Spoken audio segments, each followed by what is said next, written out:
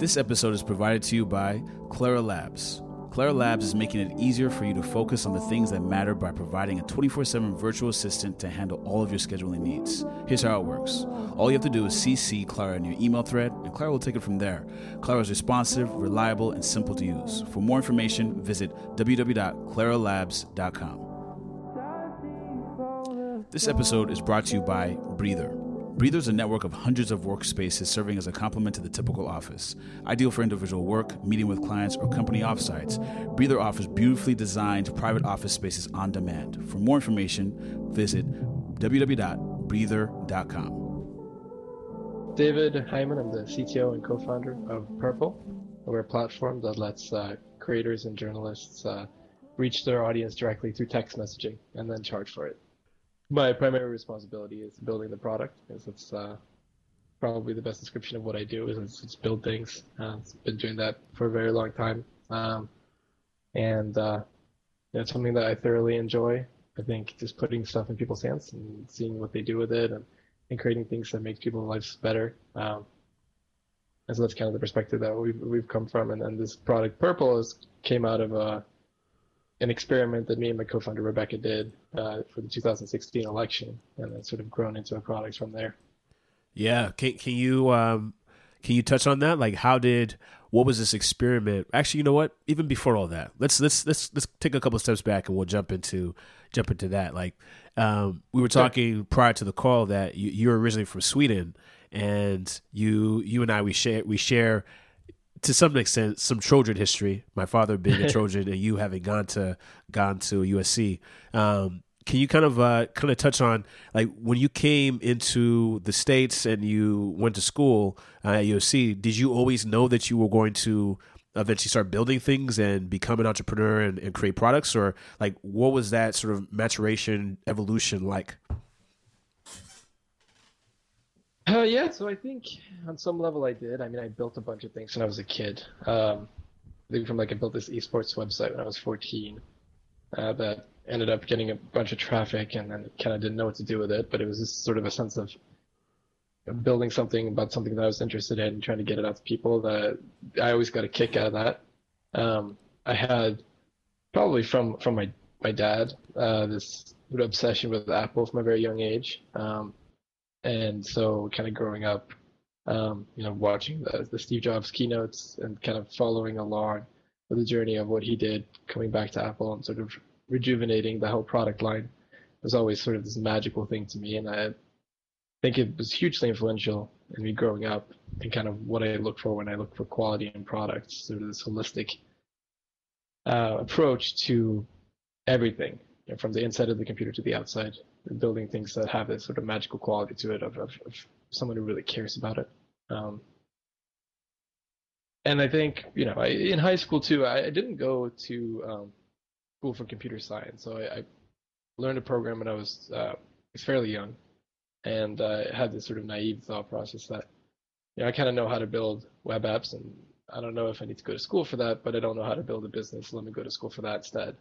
And so I went to USC, like you said, and to Marshall School of Business with a focus on entrepreneurship there. Because I always had this in the back of my head that I wanted to create a business. I think partially because it's a great way to be really effective with your effort. You're able to reach a lot of people and do a lot with whatever you're doing and not have a lot of red tape. And also, I think I always thought kind of it fit with who I was, being sort of self-driven and being autonomous to some degree has been relatively important to me. And so it wasn't like I knew what I wanted to do, and it wasn't necessarily that I was for sure thinking that, hey, I'm going to go out and start a bunch of businesses, but there's definitely in the back of my mind. Yeah. But my first job out of college was actually doing sales. Doing sales. Nice. Where were you doing sales? So I was doing sales for this startup in Santa Monica called Petexia, selling crowdsourced patent research tools to attorneys. So basically, sounds like fun. Yeah. So one of my mentors, my cousin, he's the founder of a company called Bison in Boston, and Rasmus, I was talking to him as I was graduating high school, and he was saying, look, one of the things about building products that not a lot of people get or not a lot of people do is sort of really learning how to sell something and doing that from the ground up. Um, and I think it was an interesting idea, and this opportunity kind of presented itself as I graduated, and I think it was tremendously helpful. I'm doing 70 phone calls a day, calling attorneys, which are probably not the most receptive audience to cold calling. Right. So you really have to figure out how to like get someone's attention and help them say to them. You can't bullshit them. They're way better than you are at bullshitting. So that was, I mean, I think that was a great experience, and I'd recommend anyone who's interested in trying to build products to get very comfortable with doing sales, because I think those processes, like good companies for good products, are really really deeply linked. Yeah. So how do you, and this is something I still tussle with now, I guess I think I tussle with it because I'm not sure if I'm doing it the right way, but how do you approach potential customers to figure out what their needs are? Like, how do you set the stage for them to be authentic and open about what it is their pain point is, or to just provide you with enough data points so that you can then figure out what the pain point is and the solve for it? Yeah, that's a really good question. I think, for us, for the product to begin with, we sort of built the product for ourselves. So that's always a good thing. If you're a user of your own product, that's a great way to sort of understand what the product needs to improve, to begin with, at least.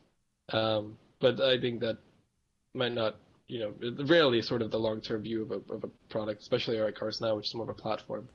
I think, talking to your users is always tremendously important, and I think you'll hear that in multiple directions. But I think what's tricky is what does that really mean, right? A lot of the time, it comes down to taking the time, being interested in what they're doing, and really asking sometimes seemingly irrelevant questions to kind of follow them down their thought pattern and discover ways that they're doing things now. Because I think a lot of the time people will show you what their needs are, what their real problems are by their behavior. And so my aim in a lot of conversations with users is to understand what their current behavior looks like. And then once you kind of get an idea of what their current behavior looks like, you'll find that there are a lot of these little hacky ways that they get around doing things, especially if you're talking about your own product. Always surprising to find the ways people are using it that you didn't think of before you built it. And those are tremendously helpful ways to figure out how to improve, to just like empower those use cases and make them more effective. But I think a lot of the time it's a time-consuming process, because you really have to get someone to the point where they're just free-form talking about their day, their habits, the way they're doing things, what obstacles come up. And that's when you kind of really start getting the gems. And so listening and trying not to read people, I think too is really important. A lot of the time in product conversations, I notice people will lead, with like questions that are very specific to what they're actually working on. But by doing that, you risk sort of losing the insights that you weren't necessarily looking for, but that might be way more impactful. Yeah. Yeah. Admittedly, I could do a much better job at that. I think it takes a particular type of skill and sort of empathy for the people you're speaking to, and then also patience in terms of like couching a question that gives them the room to fill in the holes for you, and feel comfortable in being honest and sort of forthright with exactly how they're using it, how they're feeling about the use and all that. Yeah, for sure. And then also, like, I think another thing that is really easy to jump to is hear something and then immediately jump into, oh, here's how we could solve that. Right. But again, I think that immediately narrows down the scope of your conversation. So I think a lot of the time my goal will be to keep the scope of the conversation fairly wide, so that we're in a really exploratory phase where we're really, are able to talk about different types of concepts as they're relating to their needs, the product, their life, their habits, before you start jumping down into specific potential solves or specific features. Because once you do that, you're going to really, really narrow the scope of the conversation, which in some ways is tremendously helpful. Sometimes you just need to sit and watch someone use one feature, figure out, hey, this feature is broken, or this can be better in this way. But I think the conversations that I love the most are the ones that are broader, because they generally get these interesting insights that are a lot of the times kind of out of left field. Yeah. So to that point, like I guess to the point behind it, like how do you get in touch with your users, your customers, and are these conversations live? Are they are in your experience with Purple and with Infinity One and anything else? Are these conversations you're having like through video, through chat like this, or through text, or through like what's the medium, and then also how do you get a hold of them? How do you sort of prompt them to then have a conversation with you? So for Infinity One, which is a mobile development shop that was running with my friend from college, they're doing great work. Uh, a lot our customers were coming to us, and we were having like the whole relationship was very say intimate in many ways. It was sitting down with someone who had something they wanted to build, a vision for something that they want to just have exist in the world.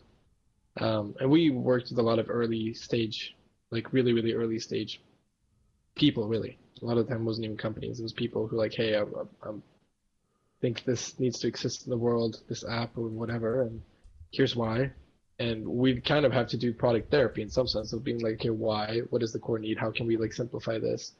And so those conversations were usually the bulk of the initial work, and they would be long, like hours long. Be whiteboarding and kind of just getting down to the nitty gritty. And a lot of the time, what would come out of that would be fairly different from the idea that they'd sort of come in with. And I think that's a lot of the time necessary if you're doing agency work, if you're building something for people, because it's there's a synthesis and that happens when you have other people sort of touch and explore your idea. And ideas that come up sort of in isolation of someone's own mind a lot of the time are not fully formed yet, right? So you have to kind of like help back out and fully like form the scope of the idea and figure out what it is they're really trying to do. With Purple, our whole platform is built on communication. So all of our end members, they receive text messages from the people on the platform. So that's a direct line of communication that we can use with them to be able to talk to them or to send surveys, which is really helpful and kind of like a mass scale to get bigger, like aggregate quantitative data. And then with the users of the platform, yeah, a lot of the time we'll try to sit down in person. I think it's always better if you can do that and really schedule time and be open about it. Be like, hey, we're working on this. And I think if you're honest and you explain sort of the reason why you're coming to them and what you're doing, most people are more than happy to take the time. Like I think people in general, especially today, love being involved in the building of the product. And so if you just kind of explain, hey, we're building out the next version, or we're working on feature X, or we're trying to improve this, and we're trying to get better feedback from our users, would you be open to talking to us about this? I've rarely had a problem with that approach. I've always found that people are very willing to do that. And then you sit down and you get to start the conversation from that viewpoint. But with the kind of goal being for them to talk way more than you do, right? So you come in with some sort of like spoken agenda, but a lot of the time it ends up being a conversation that they kind of pick up from the bat too, which is really interesting. If you just give people room to talk, they'll explain like, oh, we've been doing this. This was so great. Actually, one thing though, and then that's kind of how the whole kind of the conversation keeps going. You just sort of have to keep following down that path, and let them sort of lead you. Yeah, I like that. I like that. What is what's a way that you've opened those conversations up? Like, do you have like your go to? Let's call them pickup lines. Not really. That's a good question. I haven't really thought about a framework from that sense. I think, um, most of the time it happens fairly naturally. You kind of sit down and you say like, so how are things going? It is a really good question, Right. in a funny way because it's very open, but people immediately like people can fit almost whatever they're thinking of into that answer, right? Um, I'll try to tie conversations a lot of the time to their usage of the product. So like a recent thing they've done, or like their usage if it's gone up or down in the past month. Kind of talk about, bring up like, okay, so this is really exciting, or we we talked about this before. We looked at this like, how is this working out for you, or whatever. But I think coming at it from that viewpoint of kind of giving them space right at the beginning, kind of talk about what's on their mind, um, and what's important to them. I think a lot of the time people discount or kind of just maybe forget because you're so focused on building your own business to sort of ask the question of like, hey, what's the key thing for this person who my business is serving? Like what is their need right now? What is the number one thing on their agenda? What meeting this week is most important for them, or what milestone is most important for them this quarter? And you can get a lot of insight from just asking questions like that. And I think they're very easy to ask, but people forget a lot of the time, and it makes sense.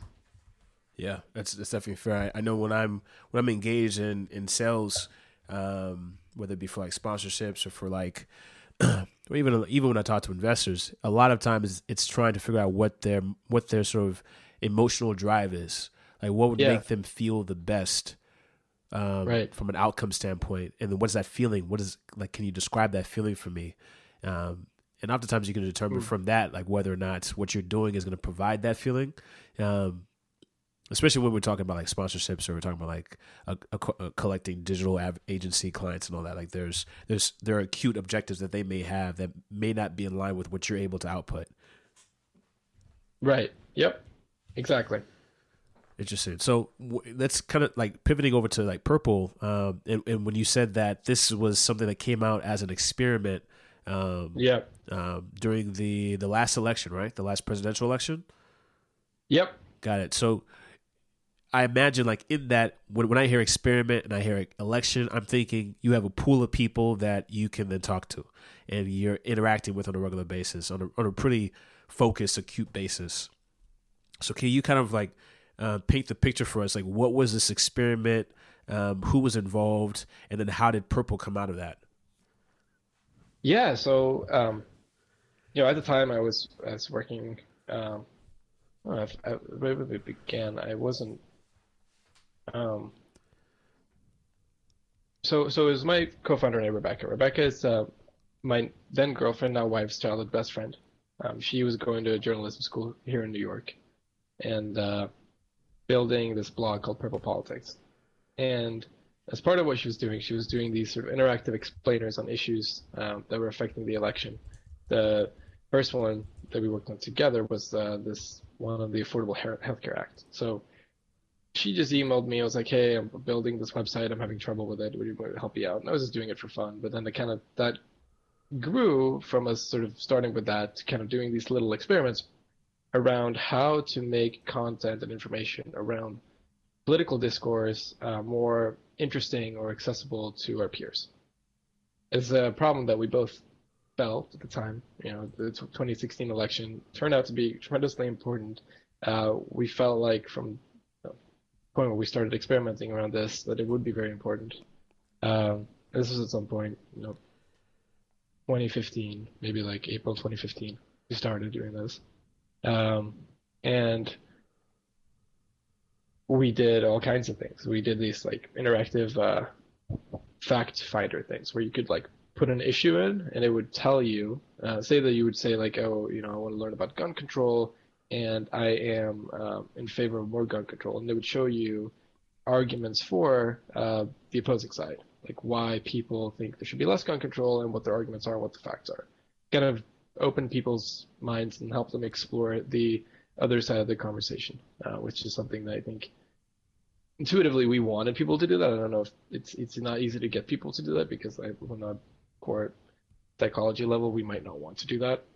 Um, and so at the same time, Rebecca was doing this blog and sending out a newsletter about the election. And we started noticing that people weren't really reading the newsletter as much as we wanted them to, but they were still asking us questions, texting us about, hey, what's up with this primary debate today? Can Donald Trump actually win the election? And so we kind of had this light bulb moment of like, hey, well, it turns out people are just texting us. Why don't we just text them?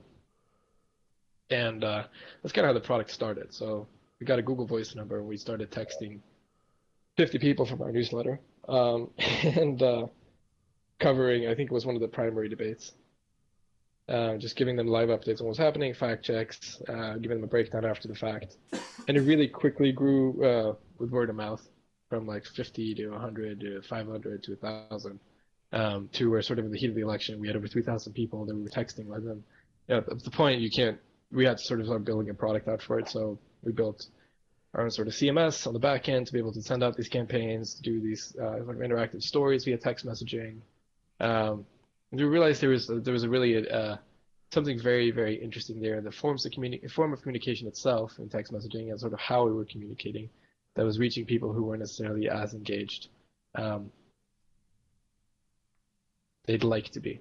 And so that's how the company started. And then we got into Techstars in New York. So I moved out from LA to here to New York and built out the product. We had a couple of, it's interesting. I mean, it's been a journey. We've had a couple of different sort of iterations of where we go with the product. And around the time 2016, Facebook Messenger was really coming up as a platform for a lot bots or whatever you have it, and we thought, hey, maybe we can do what we're doing over text messaging on Facebook, and so we tried that. It turns out that didn't work for a lot of interesting reasons, and we could dive into those. I think those are kind of useful product lessons. To sort of towards the end of last year, we launched a platform that allows people to do what we did during the election over text messaging. So it's only text messaging, and then we also give people the opportunity to sort of charge for it. So a lot of our people on our platform will charge, say, $5 a month to get text messages from them, and we sort of facilitate that interaction from a core. Interesting. I like what sort of prompted that. Well, I guess a couple of things. So one, you were in LA while kind of maturing this idea. Yeah. And so was Rebecca, or were you guys remote? We were remote. Rebecca was in New York. Oh, cool. So I guess one, were you guys text messaging back and forth, or like what's the communication like during those early days between two folks like yourselves? And did you guys consider yourselves co-founders at that time, or was it more like this is just a fun thing? Let's try to get this going. I mean, at first it was kind of a fun thing, and then it got more serious, and we had a lot of good people around us that sort of advised us on how to do it. Rebecca already had kind of a business entity for the blog that she was running. Yeah. So we kind of folded into that.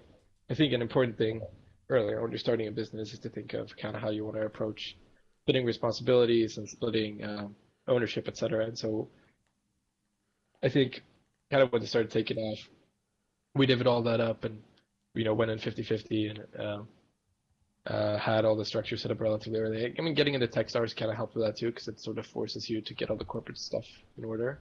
Right. They'll be very diligent about that. I think it's a great idea to do that as early as possible. And today it's easier than ever with things like Stripe Atlas and whatnot. Exactly. From communication, as far as communication goes, we talk a lot over all kinds of communication. Slack was really important for us early on, and I mean, I guess at that point, Slack was kind of still a young product. It's really been foundational to how we've communicated from the beginning. A lot of calls, video calls, a lot of flying back and forth. Rebecca would come out to LA, I would fly out to New York to sort of do in-person stuff for at least a week at a time. But yeah, I mean, I think for me too, building the product itself, sitting down coding, I really value heads down time where I can just sit and really think about a problem and digest a problem. And so we tend to have meetings, if we do have meetings, sort of at the beginning of the day, and then kind of leave the rest of the day open to getting intense work done.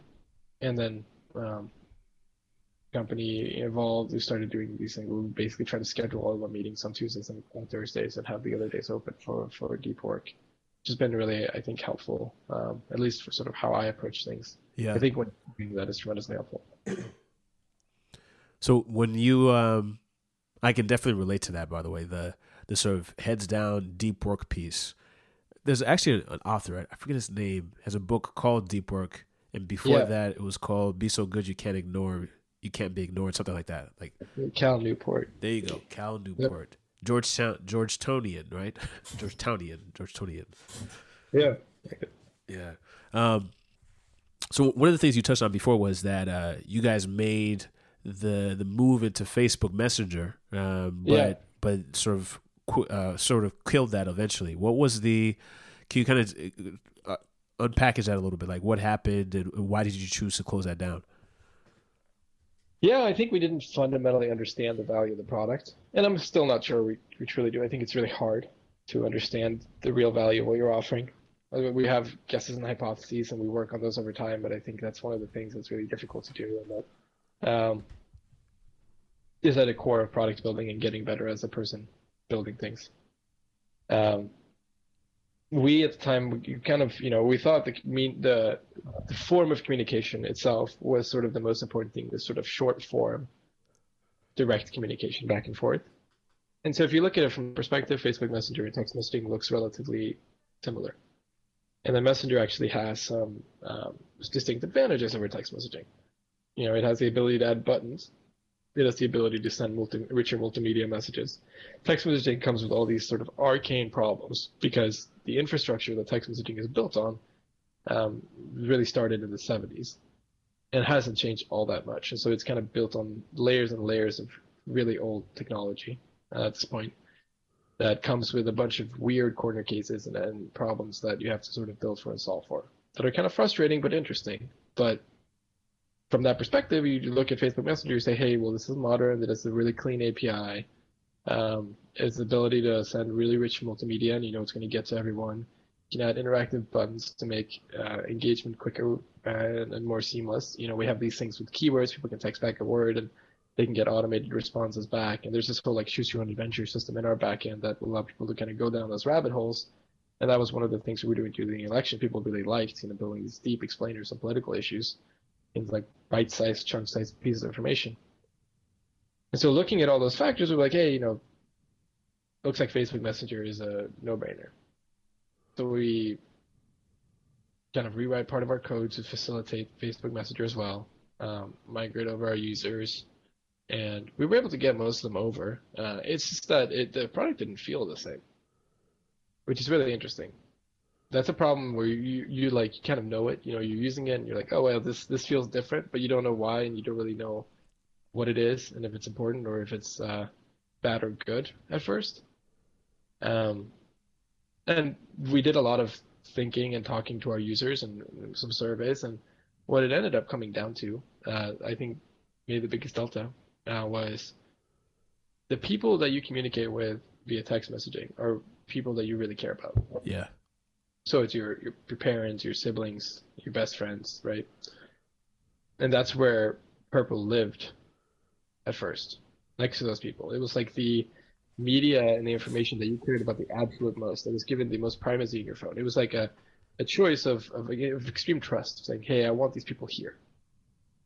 And Facebook Messenger just is on a completely different end of that spectrum in a way. It's like, who are you talking to on Facebook Messenger? Well, what our users ended up telling us was, it's like kind of distant relatives or friends from college who they didn't give their phone number to, or people who they don't talk to that much for various reasons, or also when this was happening, other bots. And so we were never really a bot, which is another part of the problem.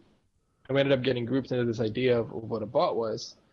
And so people's expectations of the use of the platform, people's mindset going into it changed. And so the part of the magic was diminished. And we reflected on that. We did a lot of deep thinking, came back to it. That's when we decided to scrap the messenger part, which is difficult. Difficult as an early company to do that. It's a young company. And then really build out the platform for text messaging. Because the other thing that kept happening during the life of the company was people saying, hey, can we do what you guys are doing? Can we use your technology to reach our audience this way? Which is always a really interesting thing for us. And so we launched that in November of last year. And that's been really interesting and clearly a much better solve than the Facebook Messenger approach. But, going through that whole journey, I'm not sure I can go back, make a different decision. I think we were rigorous and we thought it through well. I think it's one of those things too, where you kind of see it when you've done it, right? and in hindsight, like I can reflect on what happened, and I think I know why it wasn't as good as it could have been. Not to say like we had a lot of people using it and it was effective in its communication, but it just wasn't like it wasn't as good. It wasn't like a magical product anymore. Yeah, yeah. It's funny. I can completely relate to that distinction. One, just because I've looked at the messenger space, and there are a number of companies who leverage text message as a way to reach customers more specifically. And I don't know if they're clients of yours or if you guys are like in cahoots in some way, but like there's like Dirty Lemon and there's Shine and there's a couple of like text enabled businesses. But one of the things that this reminds me of is like I use Calendly or Schedule Once to basically set up meetings, and I do it because it's efficient. Like it's a clean solution. There's no less back and forth. When I send that to family or friends, they do it, but it feels different, and they call it out. Despite the fact that I'm trying to be efficient, and I disclaimered it like I know I'm going to drop the ball, and this isn't going to help me from dropping the ball. It still feels impersonal because the more personal touch would be like, let's just talk back and forth via email, or let's hop on the phone, pull up our calendars respectfully, and pick a time. I know it's slower. I know it takes more time, but this is the relationship path. This is the bucket you're in. You're in the friendship bucket. And text message, just you hit it on the head. It's that. Like there are folks on my phone that I talk to about the most random things. I'll shoot them a message about a girl I saw on the street, or that I'm craving a hot dog or whatever. That right. Yeah, you wouldn't have on Facebook. No, and I think the Calendly thing. It's a really interesting example, and I think it's really interesting to unpack that. Like, why is that? Part of it is I think there's some sort of currency there of effort. Like your friends are expecting you to maybe do it the way that's a little bit more high touch and more effort, even though it's more inefficient. But like, there's value to you offering them that currency because you couldn't possibly do that to everyone else. So it shows like a level of commitment to them beyond what you would offer to most people. That's right. So it's like special treatment, and then that creates value. And I mean, it has clearly some evolutionary benefit to value those sorts of things. But I mean, I 100% feel you. I love Calendly. I wish I could kind of use stuff like that more in my personal life. Yeah. I think I caught a wedding band before the call. Are you married? You did say you're married. Your girlfriend, now wife. Yep. So if you sought her a Calendly link to set up like date night or anything like that, would she be cool with that, or would that be a problem? I mean, I think that'd be weird because it's easier for us to talk about it, and I know her schedule pretty well. But we do send calendar invites. Okay, yeah. That's about where it's like we're gonna go out somewhere. We'll put it on our calendars. Yeah. And I think it just makes my life easier. I have a hard time being completely organized with everything. Like that's never been one of my strong sides. I like remembering all the things that are on my calendar or keeping my desk neat and tidy. It's so I think for me using technology when I can to like take those off my plate is a no-brainer. Yeah. But actually, one of my good friends, Nathan, who worked for us earlier on, he was one of the first people as a friend who started sending me calendar invites. And at first I was like, it's like it feels so cold in a way. Like you just get a calendar invite to do something. And for some reason, it's like an odd thing to get. But then you think about it and we started doing it back and forth. It's great. Like I put all kinds of stuff on the calendar now. So does your calendar now look like your desk? Is there some structure to it or no structure like your desk? No, there's structure to it. And there's structure to my desk too. It's just like it's structured chaos. Got it. I respect it. Well, one of the things I want to do before we jump over to quickfire is you guys you mentioned, and actually before we do that, do you have time? I know it's 12:55. I want to see if you have an extra like 5 or so minutes to jump over. Is that cool? Yeah, no, I have time. Okay, cool. So you guys, you mentioned that you went from, I guess you could say, would you say it's like a B2C model to now a B2B model? Kind of, yeah. Got it. And I guess with that in mind, like what is changed from a customer acquisition standpoint? I would imagine like on face value, you have potentially a smaller pool of customers to have to try to Right. develop a relationship with, but potentially also easier to get a hold of. Yeah, definitely. And much more, the value of a customer goes up a lot if you think about just pragmatically, the value of a customer is increasing from a B2B, for a B2B business than a B2C, right? In Right. general, that'll be true. And so you can spend a lot more effort and time to acquire them. Um, Now, I think early on, most companies, you spend a lot of effort and time anyway. Like the way you acquire your users early on, even if you're a B2C company, is not going to be the scalable way you're doing it when you're big. So it doesn't create that big of a delta in that sense. Like word of mouth was our biggest growth factor by far early on in the early days of Purple during the election. And it's kind of the same today. Like it'll be someone using the product and then they'll tell their friend. Like a lot of users will be creators, YouTubers, and they'll be like, "Hey, my other friend is also a YouTuber, wants to do this." Or if it's a media outlet, a journalist, be like, "Hey, my other friend's also a journalist, or this other media outlet, we were talking about it." Or they'll see the work of someone else and they want to do it. Um, so I think if you can kind of get those acquisition channels working, they're definitely the best ones. It's really tricky. It takes such a long time. I Yeah. think that's the biggest challenge for any business is like it takes a really long time to get acquisition going. And I think one of our biggest challenges is sort of we're doing two new things in a sense. Like we have a different form of communication, it's text messaging versus what people are used to. So there's education in that, and where the value is how to do it, right? You get someone up on the platform, like now they have to figure out what to say, like how to get their people onto the platform to be able to text them. And then two is that most of our users are charging for it. So if you do a newsletter today, like there are two big changes. One is you're charging for it now, and two is you're doing text messaging instead of a newsletter. So those are big steps of education that are challenging, but it's really fun. And once it clicks, I think it's clear that it's valuable. But um, it's really hard to get those things right for sure. Yeah. Well, what's an example of when it does click? Like traversing those two learning curves. I think so.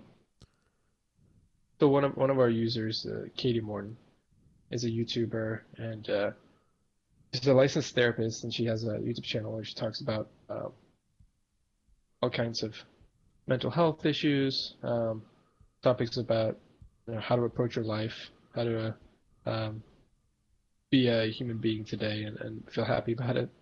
And she uses Purple to send out journaling prompts. Really interesting. So I think for us, the conversation with her early on was kind of like, okay, this is cool, and I think we got in touch with her through her agent, um, and they kind of saw immediately that there's some value there, and just kind of the sort of intimacy of the communication itself. And then once she sent out a link for her viewers to subscribe, pretty immediately, like you realize there's a fit. And there are a couple of ways, like you get a bunch of feedback back. People are like, "Hey, this is awesome," because people can text you back. So there's a two-way street of communication. We're just a core part of our thesis is sort of breaking down the barriers between creator and audience, and making that more doable at scale too, which is a really fun problem. So that's magical in and of itself.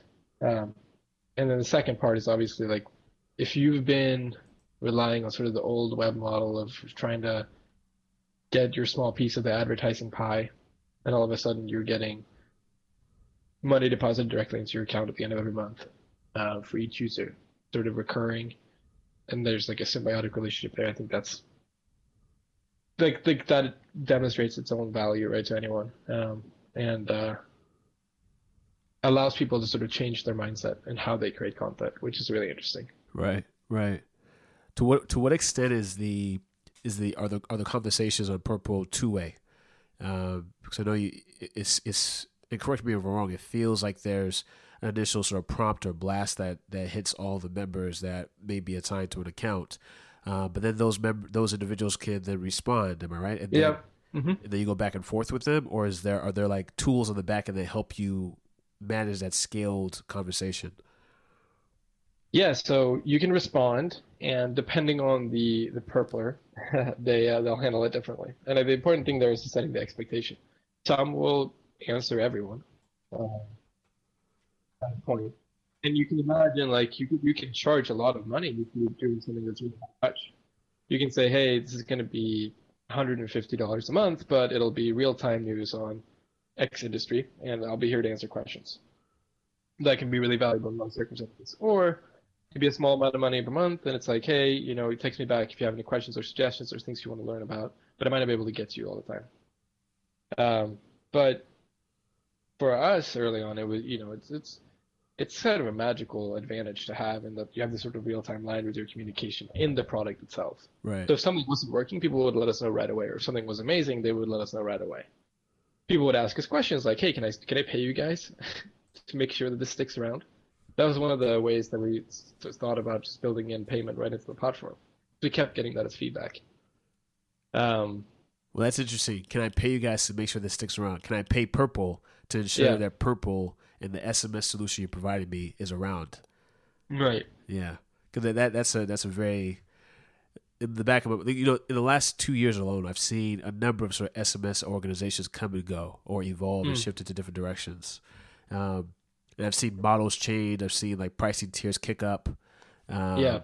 So it is as like a service, as a client of services, I'm always concerned, or there's always like a little bit of a caveat, like, is this group going to be around if I invest all my time in this and build up my audience? And then what's the porting costs or the porting? Yeah, what are the porting costs to move my base off of Purple, or to whatever solution? So, how do you guys think about that? How do you?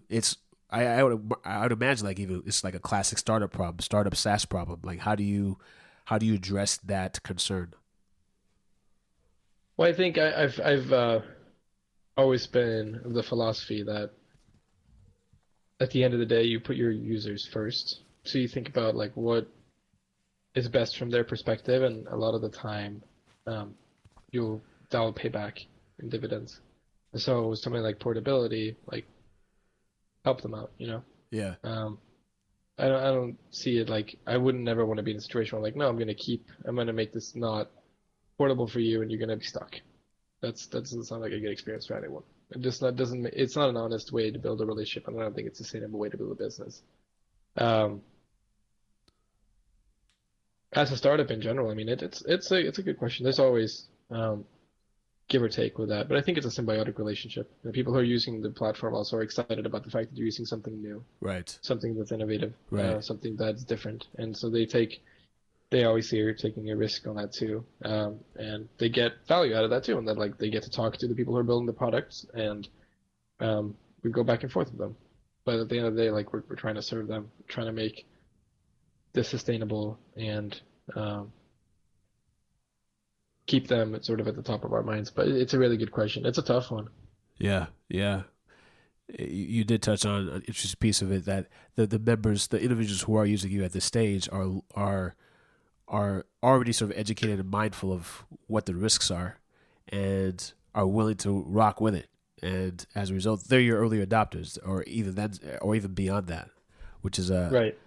Which is a good kind of detail to keep in mind. That I think you'll find like as an early SaaS business too, you'll get people who will be like, hey, you know what, like I'm gonna wait till you're bigger, or I'm gonna look for something that's more mature. Yeah, for sure. It's fine. Like I think that's totally cool. Yeah. And you just kind of hit them back up when you're mature. You're like, hey, we've been around for like 4 or 5 years now. We have X money. We make X in revenue. We have hundreds of thousands of clients. I'm pretty sure we're big enough now. Right. Awesome, man. Well, I want to jump over to our quickfire questions. Are you ready? Sure, let's do it. All right. So first question, Biggie or Tupac? Tupac. Why? So Tupac to me is okay. I think there are multiple layers to this answer. I don't want to take too much time on it. No, go for it. Go for it. Take it all the time you need. I like the Tupac answers. Yeah, I mean Tupac is a poet. The depth of the lyrics and the music that Tupac created is immense. I've spent a lot of time with it growing up, and it's been very important to me. And Biggie is great, but in a very different way. It feels more like party music to me. It's more of the sort of atmosphere in which I've experienced Biggie and had the most fun with Biggie. Right. And so it's very hard for me to compare the two, but like in a direct comparison one to one. But like, yeah, I think Tupac and All Eyes on Me is an album. Um, Tremendously, uh, there's just so much depth to it. You can listen to it over and over again. There's layers and layers.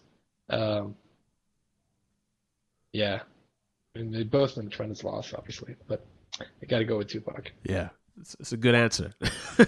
It's a good answer. All right, so next question: what is a book or a number of books that have been the most impactful to you personally or professionally? Oh, oof, it's a lot. I'm a huge Isaac Asimov fan. Oh, cool. Foundation series, Yeah, um, my favorite books, and like books that I come back to again and again and again. Uh, Werner Vinge, is another sci-fi author who has a couple of really good books. One of them, Marooned in Real Time, uh, also one of my favorite books. It's about it's a second book in a two-part series, but it's a light spoiler. It's about a group of people who basically they invent this thing where it's like you can bubble an area, physical geographical area, and freeze them in time. And so basically, sort of towards the end of the days of society, this group of people decides they're going to keep bubbling themselves and experience sort of the end of the Earth in different epochs by like skipping large periods of time in this bubble. And someone sort of gets left out of this bubble, so they're marooned. And it's sort of a detective novel, but in this sci-fi concept, and it explores really interesting philosophical concept, but also technology and science, and it's just really fascinating. that's Um, dope. I'm definitely gonna check that book out. from business perspective, I mean, I'm a big, I like inventors, so I mean, I'm a big Richard Feynman fan. Surely you're joking, Mr. Feynman's a great book. Um, Seeking Wisdom, which is a book by the Swedish author Peter Bevelin, Yeah, um, is a really good, I think, book on how to think. It explores Charlie Munger and mental models and how to approach thought processes and then thinking in your life. I think it's if there's one book that I would tell myself to read earlier, it's that probably. yeah. Um, yeah. For startups, I mean, I think Founders at Work is a great book. Um, the Hard Thing About Hard Things, and the Peter Thiel lectures. So there's a series of lectures that Zero to One was based on. Um, that the student who ended up co-writing Zero to One with Peter Thiel, I forget his name, he released those lectures as those notes online, and I think they're great. I prefer them to the book if you can find them. Um, they're really interesting food for thought about why to build, what to build, how to build. And then lastly, there's a book by Richard Hamming, which is a mathematician who was um, teacher at the Naval Academy, I think, one of the naval learning institutions. Wrote a book called The Art of Doing Science and Engineering. Um, and one of the first chapter, I think, he poses a set of questions to think about of the world, of like what is possible, what is likely to happen, and what is desirable to happen.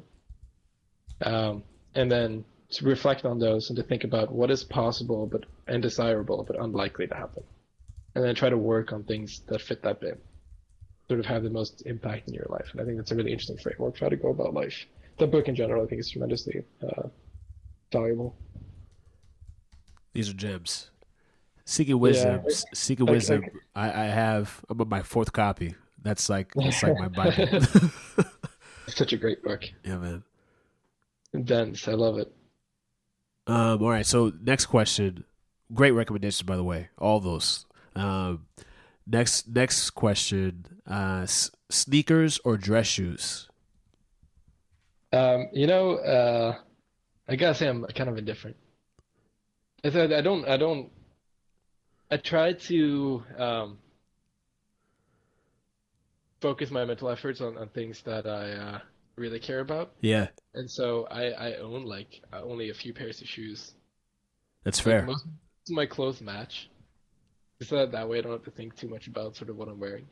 Um, but I mean, I guess I wear sneakers more for sure. But I really like a nice dress shoe though. You know what I mean? Like, I don't mind the good dress shoe. They're just kind of uncomfortable. Yeah. I'm down for nice for comfort. Yeah, yeah. Like once I find a good dress shoe, I end up buying more than one of them. Same Oh, exact one because it's one the comfort piece, but then also the styling aspect. But it can be challenging to find a shoe that matches both.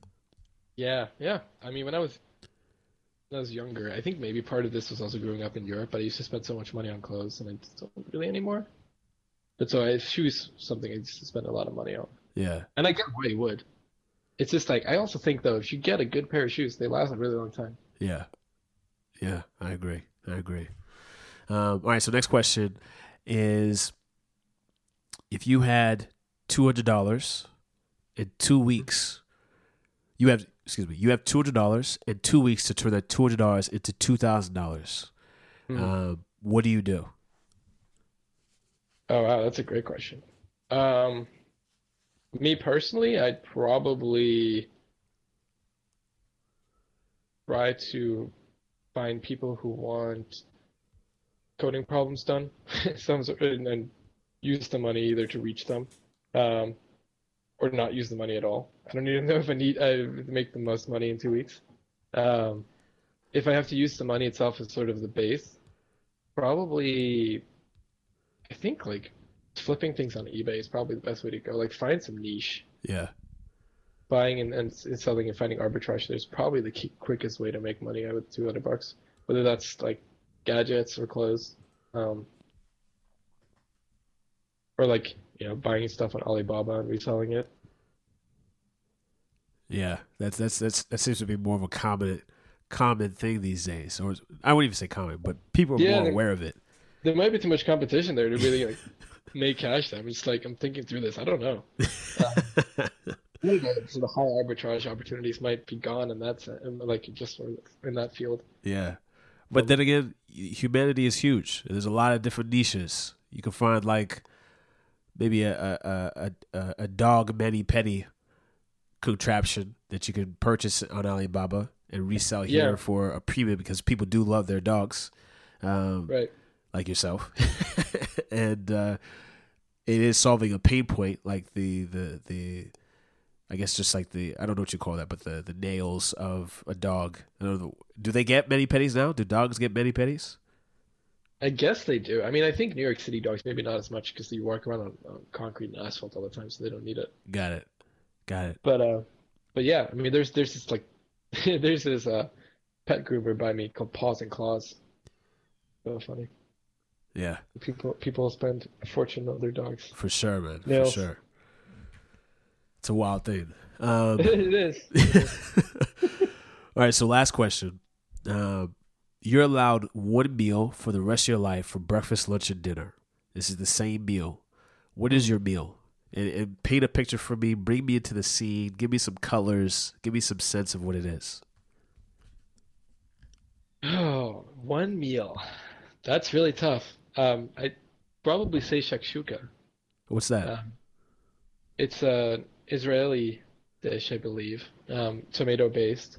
It's like a really rich, flavorful, spicy tomato sauce that you cook in a cast iron pan usually, and then you basically you make the sauce, and then once it's all hot, you crack a couple of eggs, put them in there, and sort of fry the eggs with the sauce. And so the eggs are like kind of medium, or like yeah, medium done, a little runny, and then you kind of eat it in a bowl. It's this very, very flavorful, lots of tomato, lots of egg, lots of spices meal that kind of works for dinner and it works for breakfast. But I feel like any meal, like I'd have to caveat this. You'd get so tired of it. Like everything will be a bad choice. Eventually, yeah, everything would become something you loathe. But Yeah, I don't know if it would be nutritionally wise. yeah, yeah. Well, man, David, this has been fun and educational for me as well. I really appreciate you taking the time out today. I enjoyed myself. For sure, me too, man. Thanks for having me. And I go